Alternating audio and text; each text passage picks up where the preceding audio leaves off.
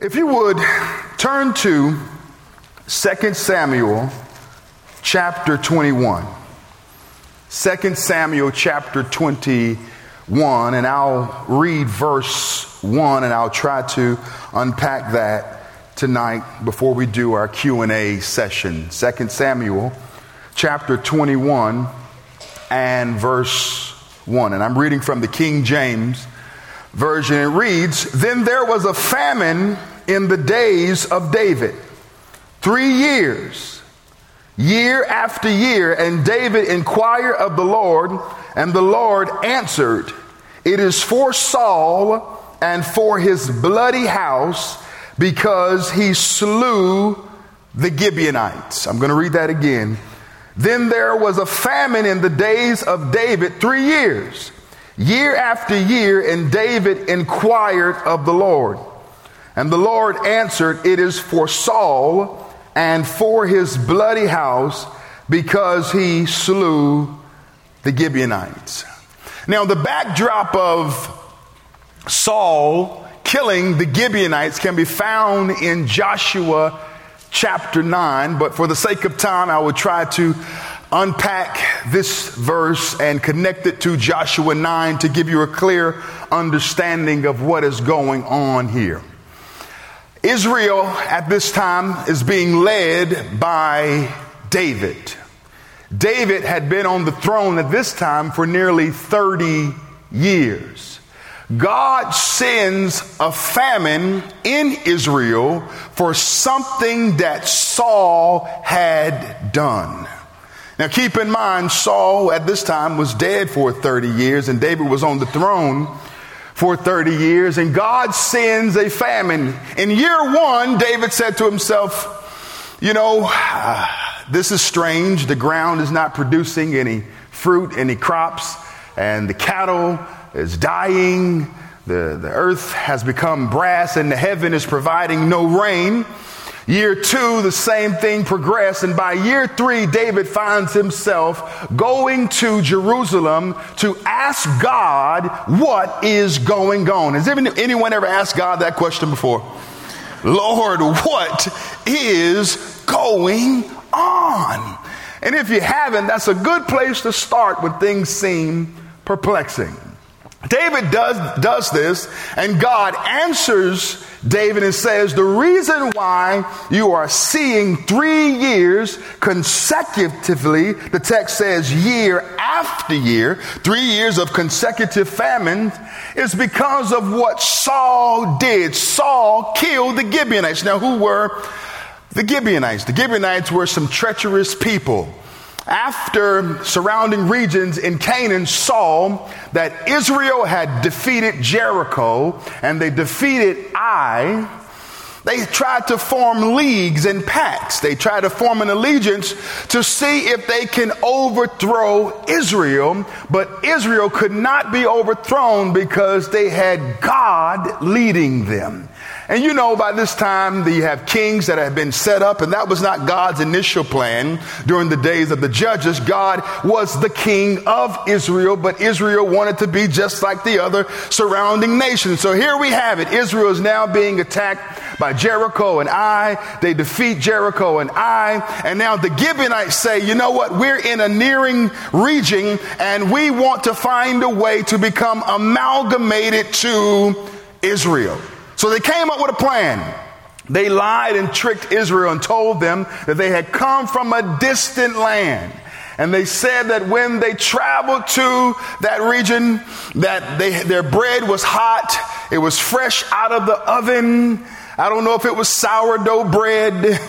I don't know if it was unleavened bread, but the bread must have been good. They took it with them on a long trip, so they suppose. They claimed that their feet were dusty because of their long journey. They said that their wine had gone stale. And so therefore they wanted to join Israel. And the leaders did not inquire of God to see if the Gibeonites were telling the truth. And as a result of this, they said yes to the Gibeonites when they should have said no. Saul became angry. Saul is also a descendant of the Gibeonites. And Saul said, you know what? I'm going to fix the Gibeonites. This is what I'm going to do. Regardless of the agreement that we have established with them, I am going to kill them. So Saul goes in and concocts a plan to destroy the Gibeonites. He kills hundreds of Gibeonites that day. And because of that, God becomes angry. God doesn't do anything in the moment. But nearly 30 years later, he sends a response to the bloodshed. And God's response to the bloodshed was a famine. And since 1973, America has killed innocent babies in the womb. And we have done it with this flawed notion that a woman should have the right to make a choice about what is growing in her womb and make a decision to kill her baby. Since 1973, nearly 64 million babies have been aborted in the womb. And if God responded to the shedding of the blood of the innocent Gibeonites, who truly weren't innocent, they were tricksters. If God responded and sent a famine as a result of killing the Gibeonites, how do you think God is going to respond to America? I want to leave with you tonight a subject entitled Signs That We're in a Famine. Whether you know it or not, whether you like it or not, but America is in a famine.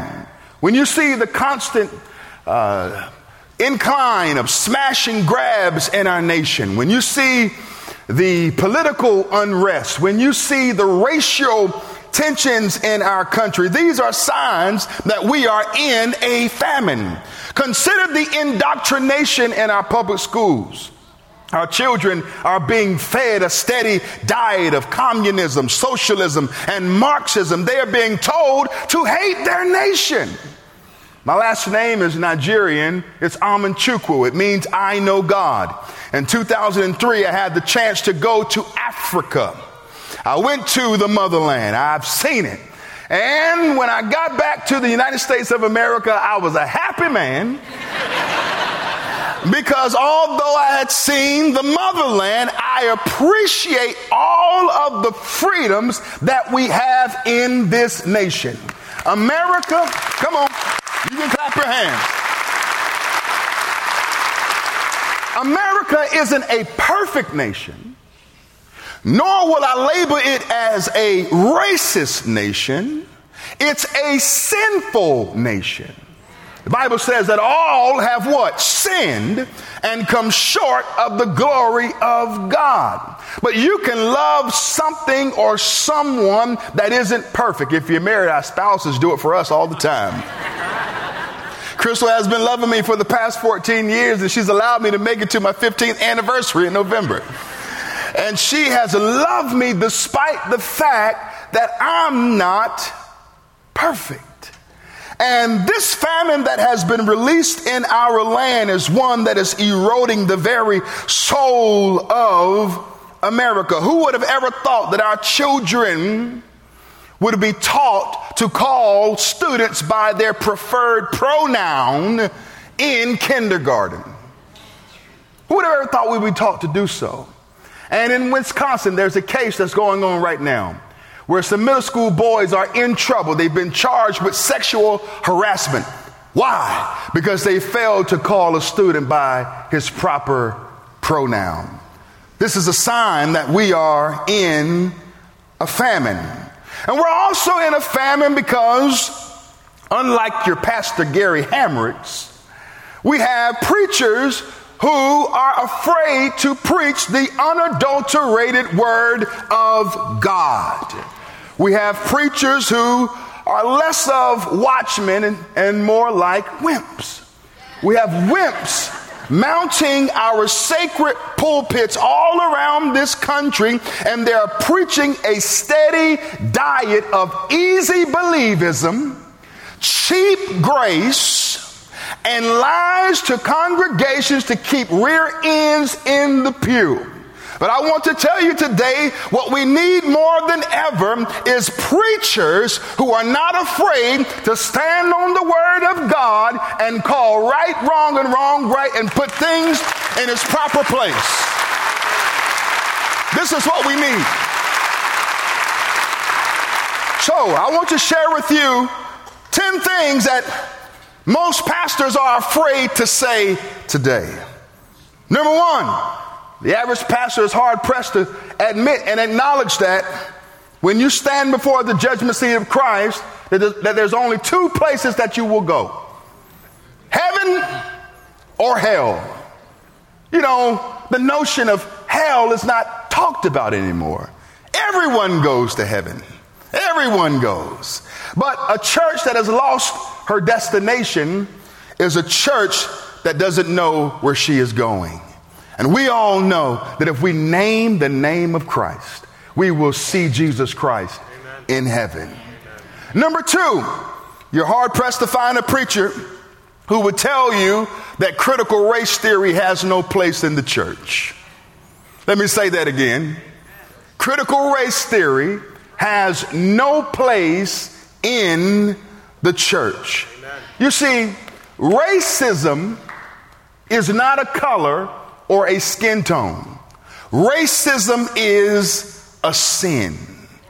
It's sin. You know, they say through critical race theory that whites are inherently racist. That's not true. What if a person gets born again, you ask a critical race theorist? They still believe that you're inherently racist because of the color of your skin. Well, here's the reality with that. Racism is a choice. You choose to look at your brother or sister in Christ through a prejudice or bias lens. This is a choice. And we don't need worldly terms to help us deal with biblical racial reconciliation. We have the Word of God. And the Bible tells us to love our neighbors as ourselves. One of the leading voices on critical race theory says that the best way to deal with past racism is present racism. Where do you find that? Through Genesis through Revelations. We're taught in the Word of God to not be overcome by evil, but to overcome evil with good. We're taught through scriptures to not render evil for evil, nor railing for railing, nor accusation for accusation, but on the contrariwise, the King James Version says, blessing that you might inherit a blessing. Number three, there are only two genders. Come on. Only two. When you go to social media, you find out that there's 72 different pronouns and 72 different genders. That's not true. And doctors do not assign gender to children. God does that. All you have to do is use 2 eyes or 4 eyes, and you'll be able to see what that child is. And it's important that we also push this notion, because we have men who are confusing the fact that they might have a beer gut with their ability to bring forth a child. Men cannot bring forth children. And it's an affront towards women for a man to claim that they can do what I witnessed my wife do 3 times. The wonderful miracle of childbearing and child delivering. So for a woman to have to go through so much pain and agony in that moment to deliver a child, to have a man now claim that he can do the same thing, we need men to stand up and be a voice and fight against that ungodly lie, because it's not true. Number 4, cowardice is not a fruit of the Spirit, and it especially looks bad on the back of a pastor. Too many preachers have caved, and we've started to preach liberal, feel-good sermons to make people happy and to make people feel good. The role of the preacher is not to make people feel good. The role of the preacher is to make people feel the way that they should feel based upon how they are living. And if you feel conviction, that's good. It's called the Holy Spirit, who tugs on your heart and reminds you that there is a greater standard. But the more the preacher waters down the gospel and makes it fitting for those who want to hear it, we reduce the ability for God to convict and to confront those who are lost. Number 5, it's asinine to say that calling abortion murder is a white evangelical worldview. It's not a white evangelical worldview. It's a biblical worldview. And the Bible is clear on what it says about the killing of the unborn. The Bible lets us know in Proverbs 6:17 that we should not shed innocent blood. The Bible speaks against 7 things that God hates, and one of which is the shedding of innocent blood. God abhors that sin. And then number 6, God will not only judge us based upon what we have done in our bodies, but he will also judge us based upon how we vote. It is not, come on, you can clap there. Oftentimes we pray one way and vote another. But if we have a true biblical worldview, our biblical worldview always deals with the world smudge that's placed upon our lens. It helps us see clearly so that we can make the right choices in our families, in the church, but especially in the marketplace.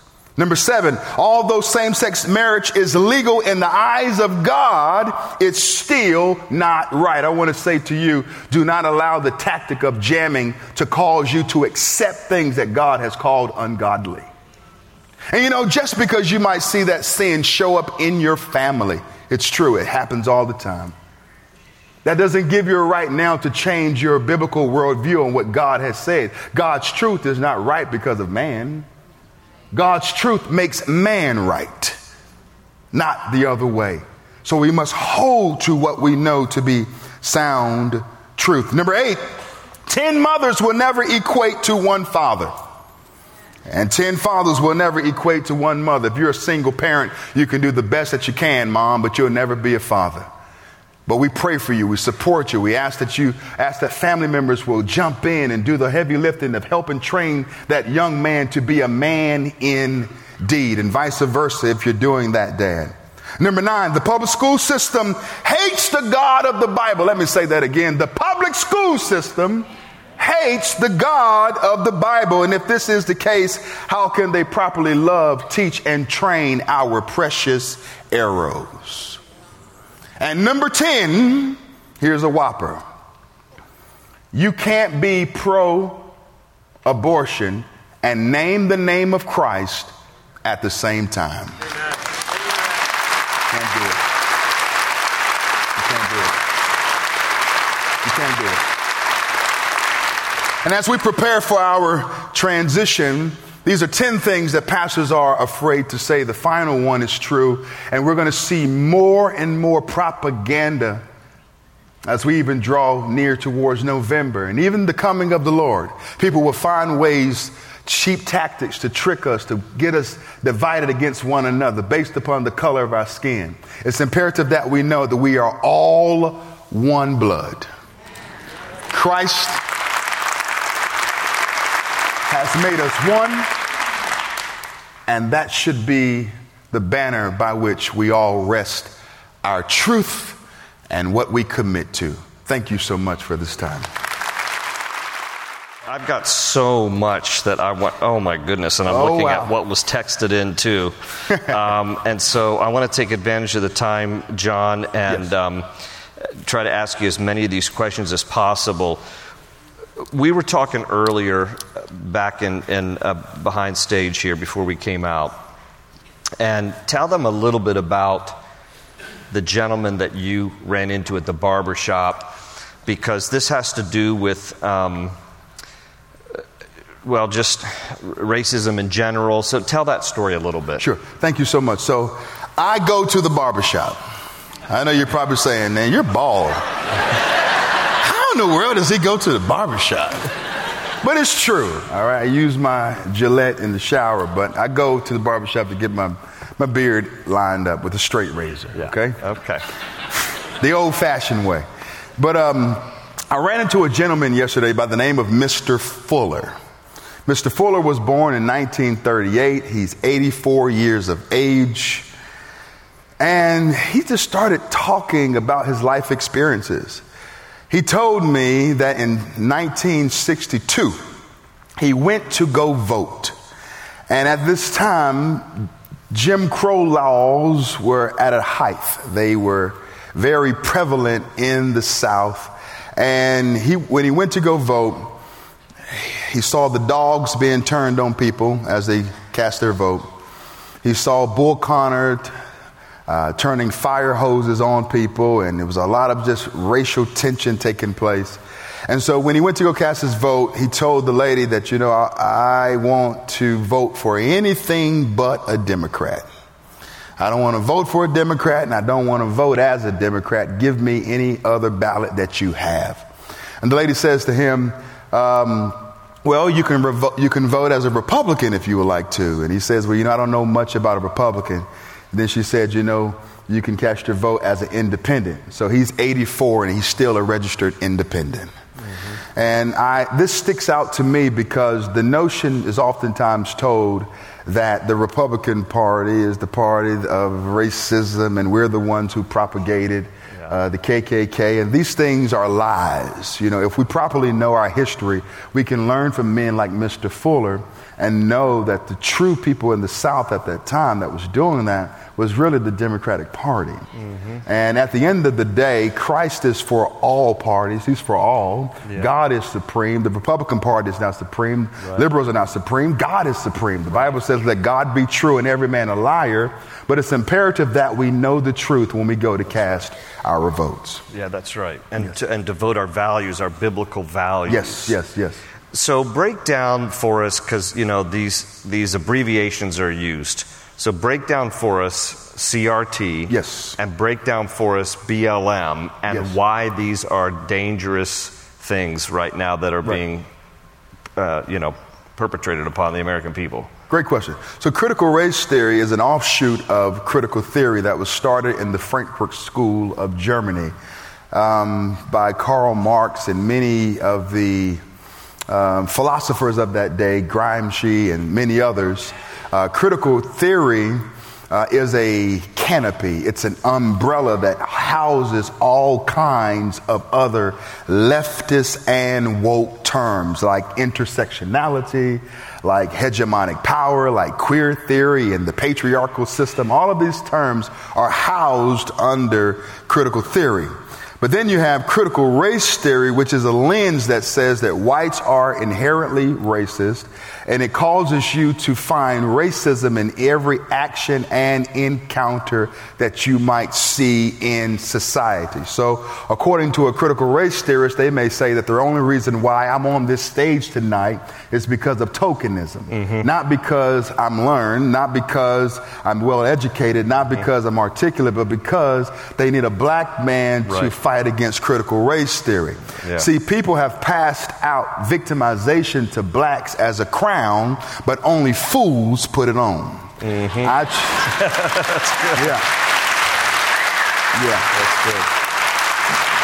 That's good. Many wear the garland of victimization as an ornament or trophy. I am not a victim. Right. One of the things that I can point out about Mr. Fuller, he retired after 31 years. He's still dibbling and dabbling into real estate and other ventures. And when he left the barbershop, he walked out of the building and went to his BMW, and he drove off. So much for critical race theory. That's right. As it relates to the Black Lives Matters movement, the notion of BLM, the name, it sounds good, but it's not balanced, because when you go to the website that was up, they took it down. That's it. Yes. All right. They took it down. When you go to the website, you see that BLM is against the nuclear family.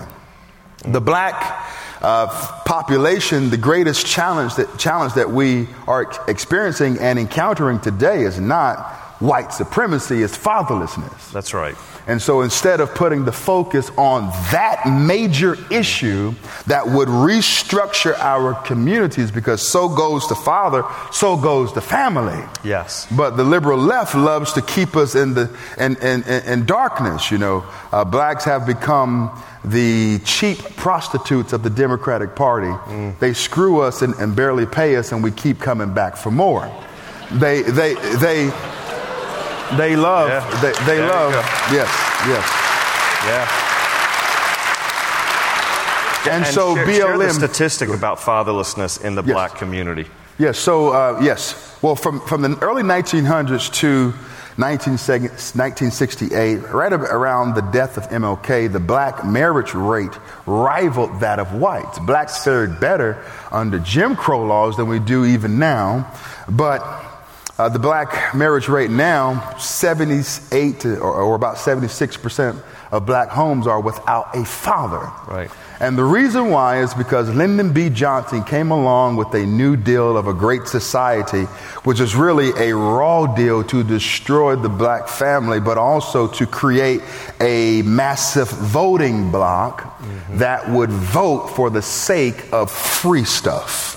Okay, and so this is what created welfare states. That's right. And within this, the black father was replaced with a $400 check. Yeah. And if dad were to come home, then the check would leave. And so the family had to choose the check or the father. Not too long ago, we had a presidential candidate, VP candidate, say that they were going to reduce poverty in the black community by $400 because of providing a check, another check. Yeah. There's this notion that government is daddy and God, but there's only one God. That's right. God is God. Yeah. And when I heard that, I said to myself, well, I'm so glad that my wife, Crystal, and my children don't need a check to reduce poverty in the Amanchukwu family, because they have a father who is in place and in the home. That's exactly right. And the last thing on BLM, there are two things that seeks to eliminate the image of God, the imago Dei, the image of God, and that is abortion, and that also is the LGBTQ agenda. Both of these remove the image of God. If we abort the baby, we have aborted the image of God. And if two men and two women try to come together, you can't reproduce, so there is no furtherance of the image of God. Yeah. God loves his image, and he wants to propagate his image so that mankind can be in right fellowship with him. Amen. And so these two tools that have been released in our culture are damaging the very image of God. Yes. Now, along those lines, I'm getting some great questions too, but things you're saying are triggering in my mind follow-up questions, because we know, but not everybody understands, that Margaret Sanger had an agenda. Yes. The founder of Planned Parenthood. Yes. And her agenda really was targeting the black community. Talk about that, because your father-in-law shared a statistic that was staggering to me, and so share the statistic about abortion related to ovulating black women in America, and that statistic. So talk about that a little bit. So blacks make up 13% of the overall population in this country. There was a time where blacks were the largest minority group, but now it's Hispanics, and that's because most of Hispanics are true to the traditional family. Right. Many of them are Catholic or Protestant, and when it comes to abortion, they don't do that. Right. Black women represent 8% of the overall population for blacks, and black men represent 5%. Of the black women who are ovulating, they represent nearly 3 to 4% of the black population. Of the American population. Right. Of the American population, and they account for nearly 38 to 40% of the overall abortions in this nation. It's staggering. Yes, that's staggering. That's what you call black genocide. Yes. And what I can't figure out is, why isn't the NAACP talking about this issue? Yep. When Roe v. Wade was overturned, the NAACP came out and used fear tactics to convince blacks that taking away Roe v. Wade and stopping that from taking place is going to harm the black family. Yeah. When it's not going to harm the black family. 64 million babies have been aborted since 1973, of which 20 million are black. Mm-hmm. According to a pastor by the name of Clint R. Childress, he said that if the current rate and trend of abortion continues in the black community, by 2038, the black vote will be non-existent. Yeah. You're right? Yeah. And so we need to do everything we can to fight these god-awful laws that have come into our community to abort all kinds of babies, but also for me, especially for black babies, you know, because I'm a black father who wants to see blacks live. Who wouldn't? Right. Abortuaries, clinics are placed strategically in the black community. This is a tactic and a tool of Planned Parenthood. Margaret Sanger said that she wanted to exterminate and to eliminate the black population. Yeah. And that she was going to use charismatic preachers, black preachers, to deal with the rebellious Negroes who would reject this ideology. Well, I must be a rebellious Negro. And we might have some other rebellious Negroes in here because I'm fighting abortion with everything that I have because I want to see black babies have a chance to be the image of God. When you spoke at the TP Faith conference, yes, was it there or did you personally tell me, I can't remember now, that you were challenged because you were outside of an abortion clinic and you got challenged like this was a white issue? Correct. And so during the summer of 2020, as we all watched anarchists burn down city after city while mayors and governors stood back and said, defund the police. Yeah. We witnessed this after the death of George Floyd. While being at one of the largest abortion clinics in the Southeast, a black father came up to me while wearing a BLM shirt, and he said to me, why are you out here fighting a white man's issue? Yeah.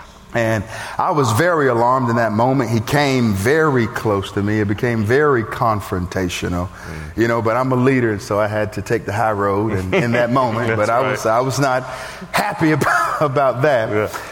But on that Saturday, 70% of the people outside of the abortion clinic trying to save the babies were white.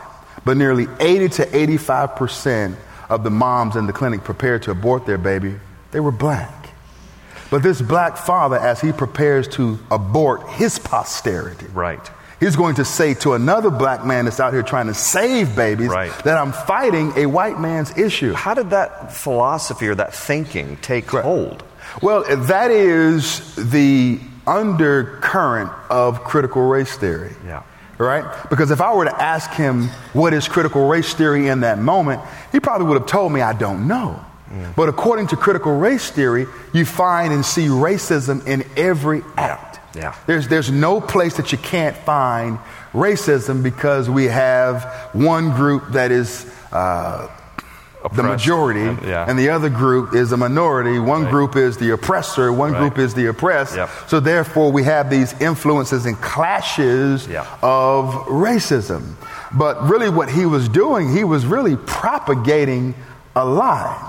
When I go to an abortion clinic, which I've done for the past 10 years, me and my family, we've given our lives to fighting and contending at some of the largest and most demonic and evil abortion clinics in the U.S. And when we go out there, we're trying to save lives. Regardless of the fact if it's a black baby or a white baby, we just want to see a life be spared. And I want to say to those of you who are listening today that there are 700 abortion clinics in the U.S., but only 30% of them have a Christian witness there. Only 30% of the abortion clinics in the U.S. have a Christian witness there. We need to make our way to our local abortion clinics. Because I say this all the time, that when you save a baby at an abortion clinic, you can have a 2-for-1. Yeah. You can save a baby and you can also win a soul. Because more than likely that mother is in a low place and she needs to hear the redemptive work of the gospel. Yes. And I want to say to any mother that's under the sound of my voice, by statistics, 58% of mothers who have had an abortion identify as Christian. And you might be in this auditorium tonight. I want to tell you that you are for whom Christ has died for. Yeah. And I want to let you know that you don't have to wallow in your guilt. You don't have to wallow in the past of what you have done. Christ has taken that deed and thrown it over his shoulder, and he has placed a no fishing sign there. And you don't have to go back and pick it up and regurgitate what you've done. I don't look at you as being post-abortive. I view you as a restored life. Yes. For who the Son has set free is free indeed. Yeah, that's good. That's good. So a lot of great questions are being texted in. Here's one. What advice would you give to you're in Loudoun County now, so this is like the epicenter for some craziness. And so what advice would you give to a Loudoun County public school teacher who just received training on how we need to be more inclusive with CRT, abortion, gender-neutral acceptance? How can I take a stance without getting fired? And I don't know if that's even possible, but what advice would you give for someone in a predicament like this? All that it takes for evil to prevail is for good men to do nothing. Yeah. Mm-hmm. To do nothing. You have to be the voice that fights against it. If nearly 1% of this population can overturn the sanctity of marriage, why can't the church come together? We know the truth. We have the gospel. Why can't we unite and fight against critical race theory and all of these woke ideologies that have crept into our school system? Mm-hmm. I want to say to this teacher that God is with you, and that he will empower you and enable you to resist what the king is telling you to do.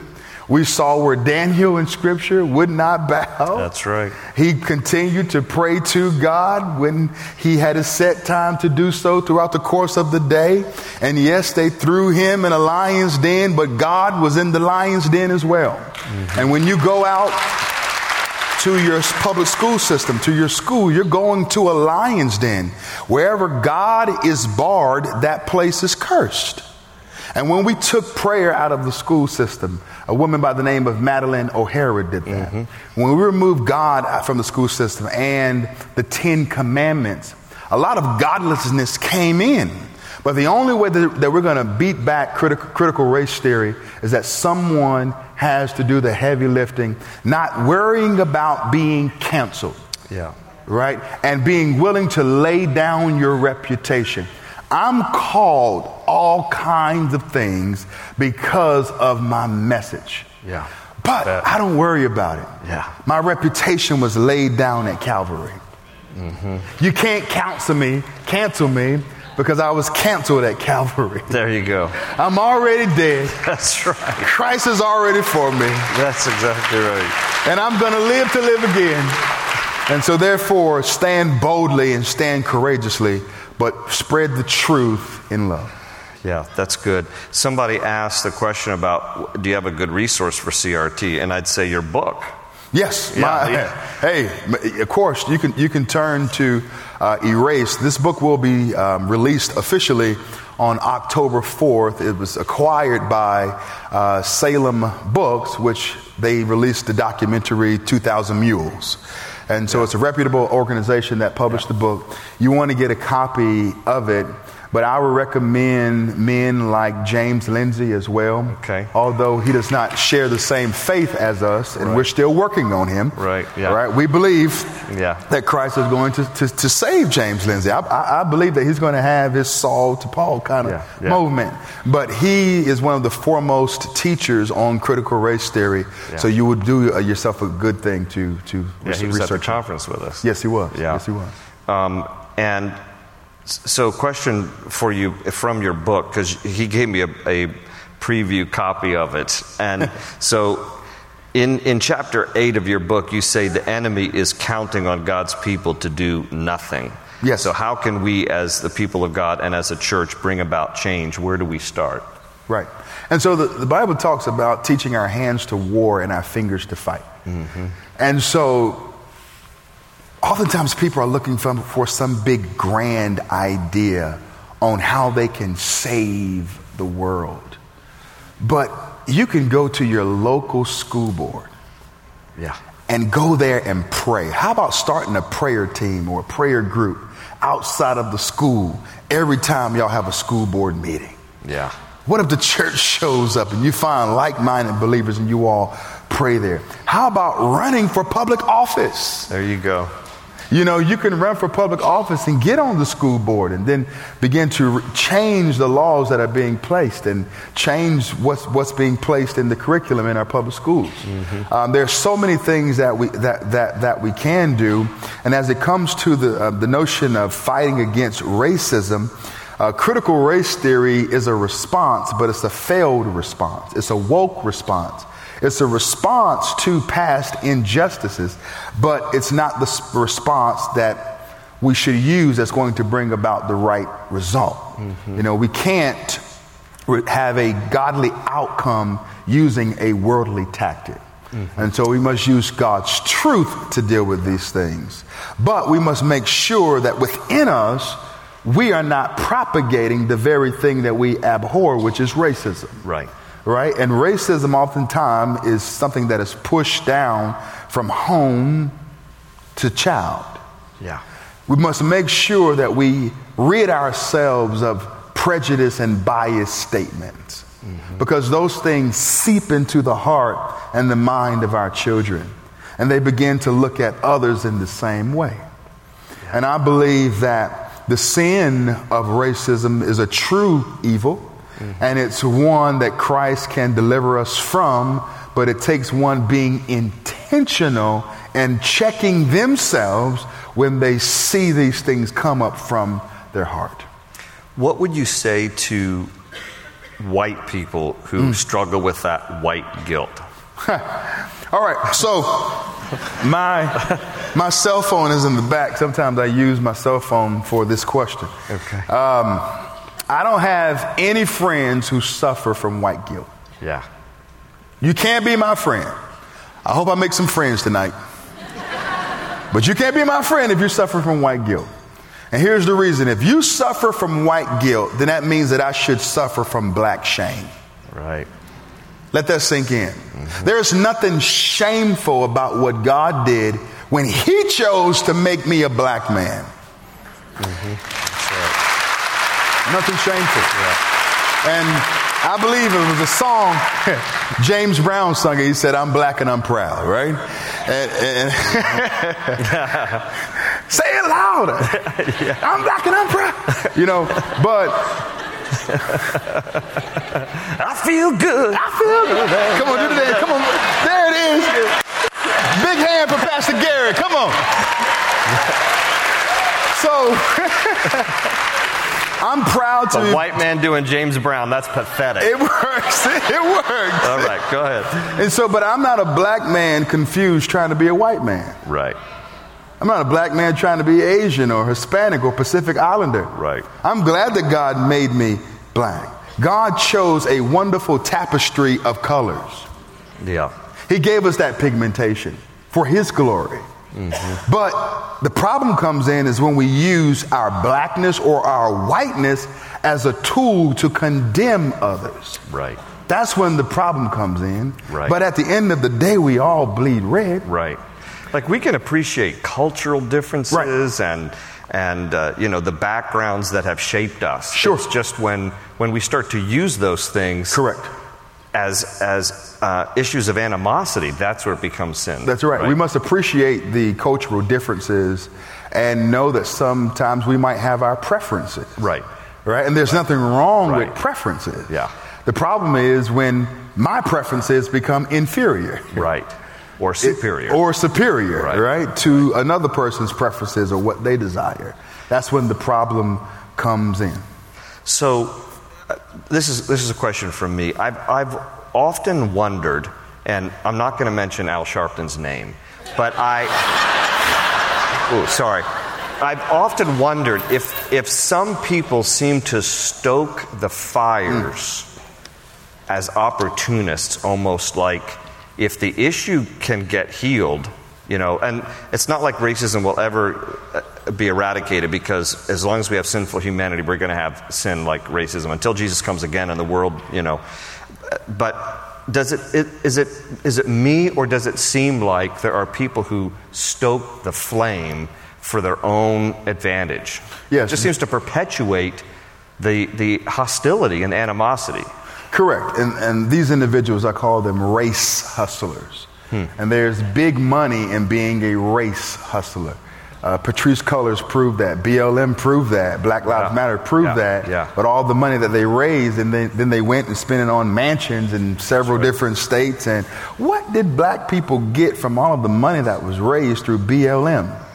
Nothing. Nothing. Right?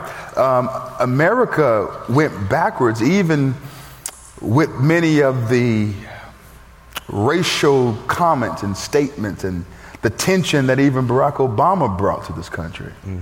We saw some terrible things, and I was glad to finally look up there and see a black man as a president of the United States of America. I'm thankful for that. But there's something that matters more than the color of one's skin, and that's values. Right. And we as Christians, we must vote our values, and we must put our values over color. Yeah, right? That's right. Values and virtue. Yeah, that's right. Values and virtue over color. That's right. And so you have Al Sharpton, you have Jesse Jackson as well, who Jesse Jackson used to call abortion black genocide. That's right. Right? He coined that that term rather. But when he prepared to run for the presidency, he came out and sold his community down a river. And he no longer would call it black genocide. He did everything to become a true Democrat. And this is the problem that we see, that the people who are the race hustlers, they know the only way to keep blacks on the liberal plantation is to keep them enraged over the past. Yeah. But I didn't experience slavery. My mother didn't experience slavery. Her mother wasn't a slave. And her mother wasn't a slave, right? I said in the beginning that America isn't a perfect nation. It's a flawed nation, but we have grown as a nation. And that is the beauty of this country. You even see right now, even through Brittany Griner, she would much rather be in America. Yes, she would. Right? A country that she hated. Yeah, right. Than be in Russia. Yeah. With her 9-year sentence for marijuana. If she was in Colorado, she would have been free to, even though I'm not for that law. All right. Yeah, I know. But she's got 9 years to think about how much better America really is. Exactly. What would you say to? There's a lot of questions that come in from school teachers, because they're stuck, and they're trying to be witnesses for the Lord, but yet they're being told in the public system like they have to continue to perpetuate CRT and the woke agenda and transgenderism. What would you say in general to people? So this could apply to school teachers who are somewhat being forced to support some of this stuff, but in general to all of us, what would you say? We want to love our neighbor, but we're living in a culture where all these different things are being accepted and being celebrated. What would you say? How can we be loving but truthful at the same time? What's your advice for us? Well, if you want to be honest with that question, in order for critical race theory to work, regardless of what you do, they're still going to label you as a racist. For fighting against the intended purposes of CRT, which is to propagate racism. That's right. All right? To divide. Ibram Kendi, who wrote the book How to Be an Anti-Racist, which is really a book on how to be a racist. Yeah. Okay? Right. Critical race theory is racism. I call it the Jim Crow era in reverse. Blacks are attempting to do to whites what was once done to them. Now we can't put them on the same plane, because some of the injustices that blacks suffered during that time frame were not the same as what's going on with many of the whites today of being labeled as inherently racist. However, if you fight critical race theory, be prepared to be labeled as a racist. Yeah. Now, I say to teachers who are in the public school system that I could say to you to leave and to go to a private Christian school or go start a school. We got one. We're starting. Yeah, we got one. There it is. There you go. There it is. You can come and work at a Christian school here. That's a great choice. That's a great option. And the more teachers that come, the more students that come, we can build some more cornerstones around the state. But we do need some to remain there, to fight and to resist these ideologies. And I would love to come back to Leesburg. Yeah, anytime. And to go to a school board meeting. Oh, they would love and give them, like, for real. Yeah. I want to come. There you go. I'm coming back. I would. Yeah. I would love to. So I would love to come back to Leesburg to a school board meeting and give them the what for. Yeah, give them the truth about the intentional indoctrination of critical race theory and how they are forcing black children to be victims. Yeah, that's I would love to come back. Yeah. And part of what I'm doing through the book, Erased, it's more than a book. I'm trying to launch a movement. Yes, you are. All right?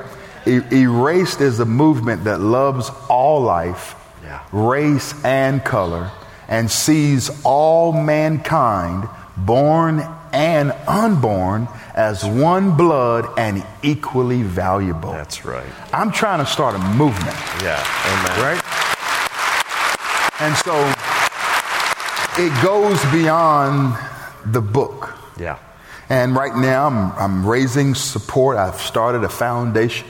And so all donations are tax deductible. And my plan is to get on liberal stations, to infiltrate Instagram and TikTok with the truth, to get on as many radio stations as possible and push back against these agendas. I would love to have an erased chapter in many of our public schools. Maybe we should launch an erased chapter in one of these public schools in this area as a means of fighting against these woke ideologies that the students can support. Give them your website. If you go to, now this is the longest website known to man. God didn't give me a short last name, but I do have some cards out front when I signed the book. It's www.johnamanchukwu.com. And if you can spell that, I'll give you $50 tonight. But I have information at my table for my website that you can go to and find out more information there, because the only way that we're going to fight this woke agenda is that we must have a strategy. And God gave me a strategy through the book to launch a movement to fight against these woke ideologies that's perverting our culture. Yeah, amen. Yeah. John, I love you, brother. I pray that God will continue to use you as he has, and that he would open doors for you, and that God would be glorified through your life and through your ministry. Right. And I'm going to give you a chance to get a head start to the book table. Can we all give a hand to John Amanchukwu? God bless you, brother.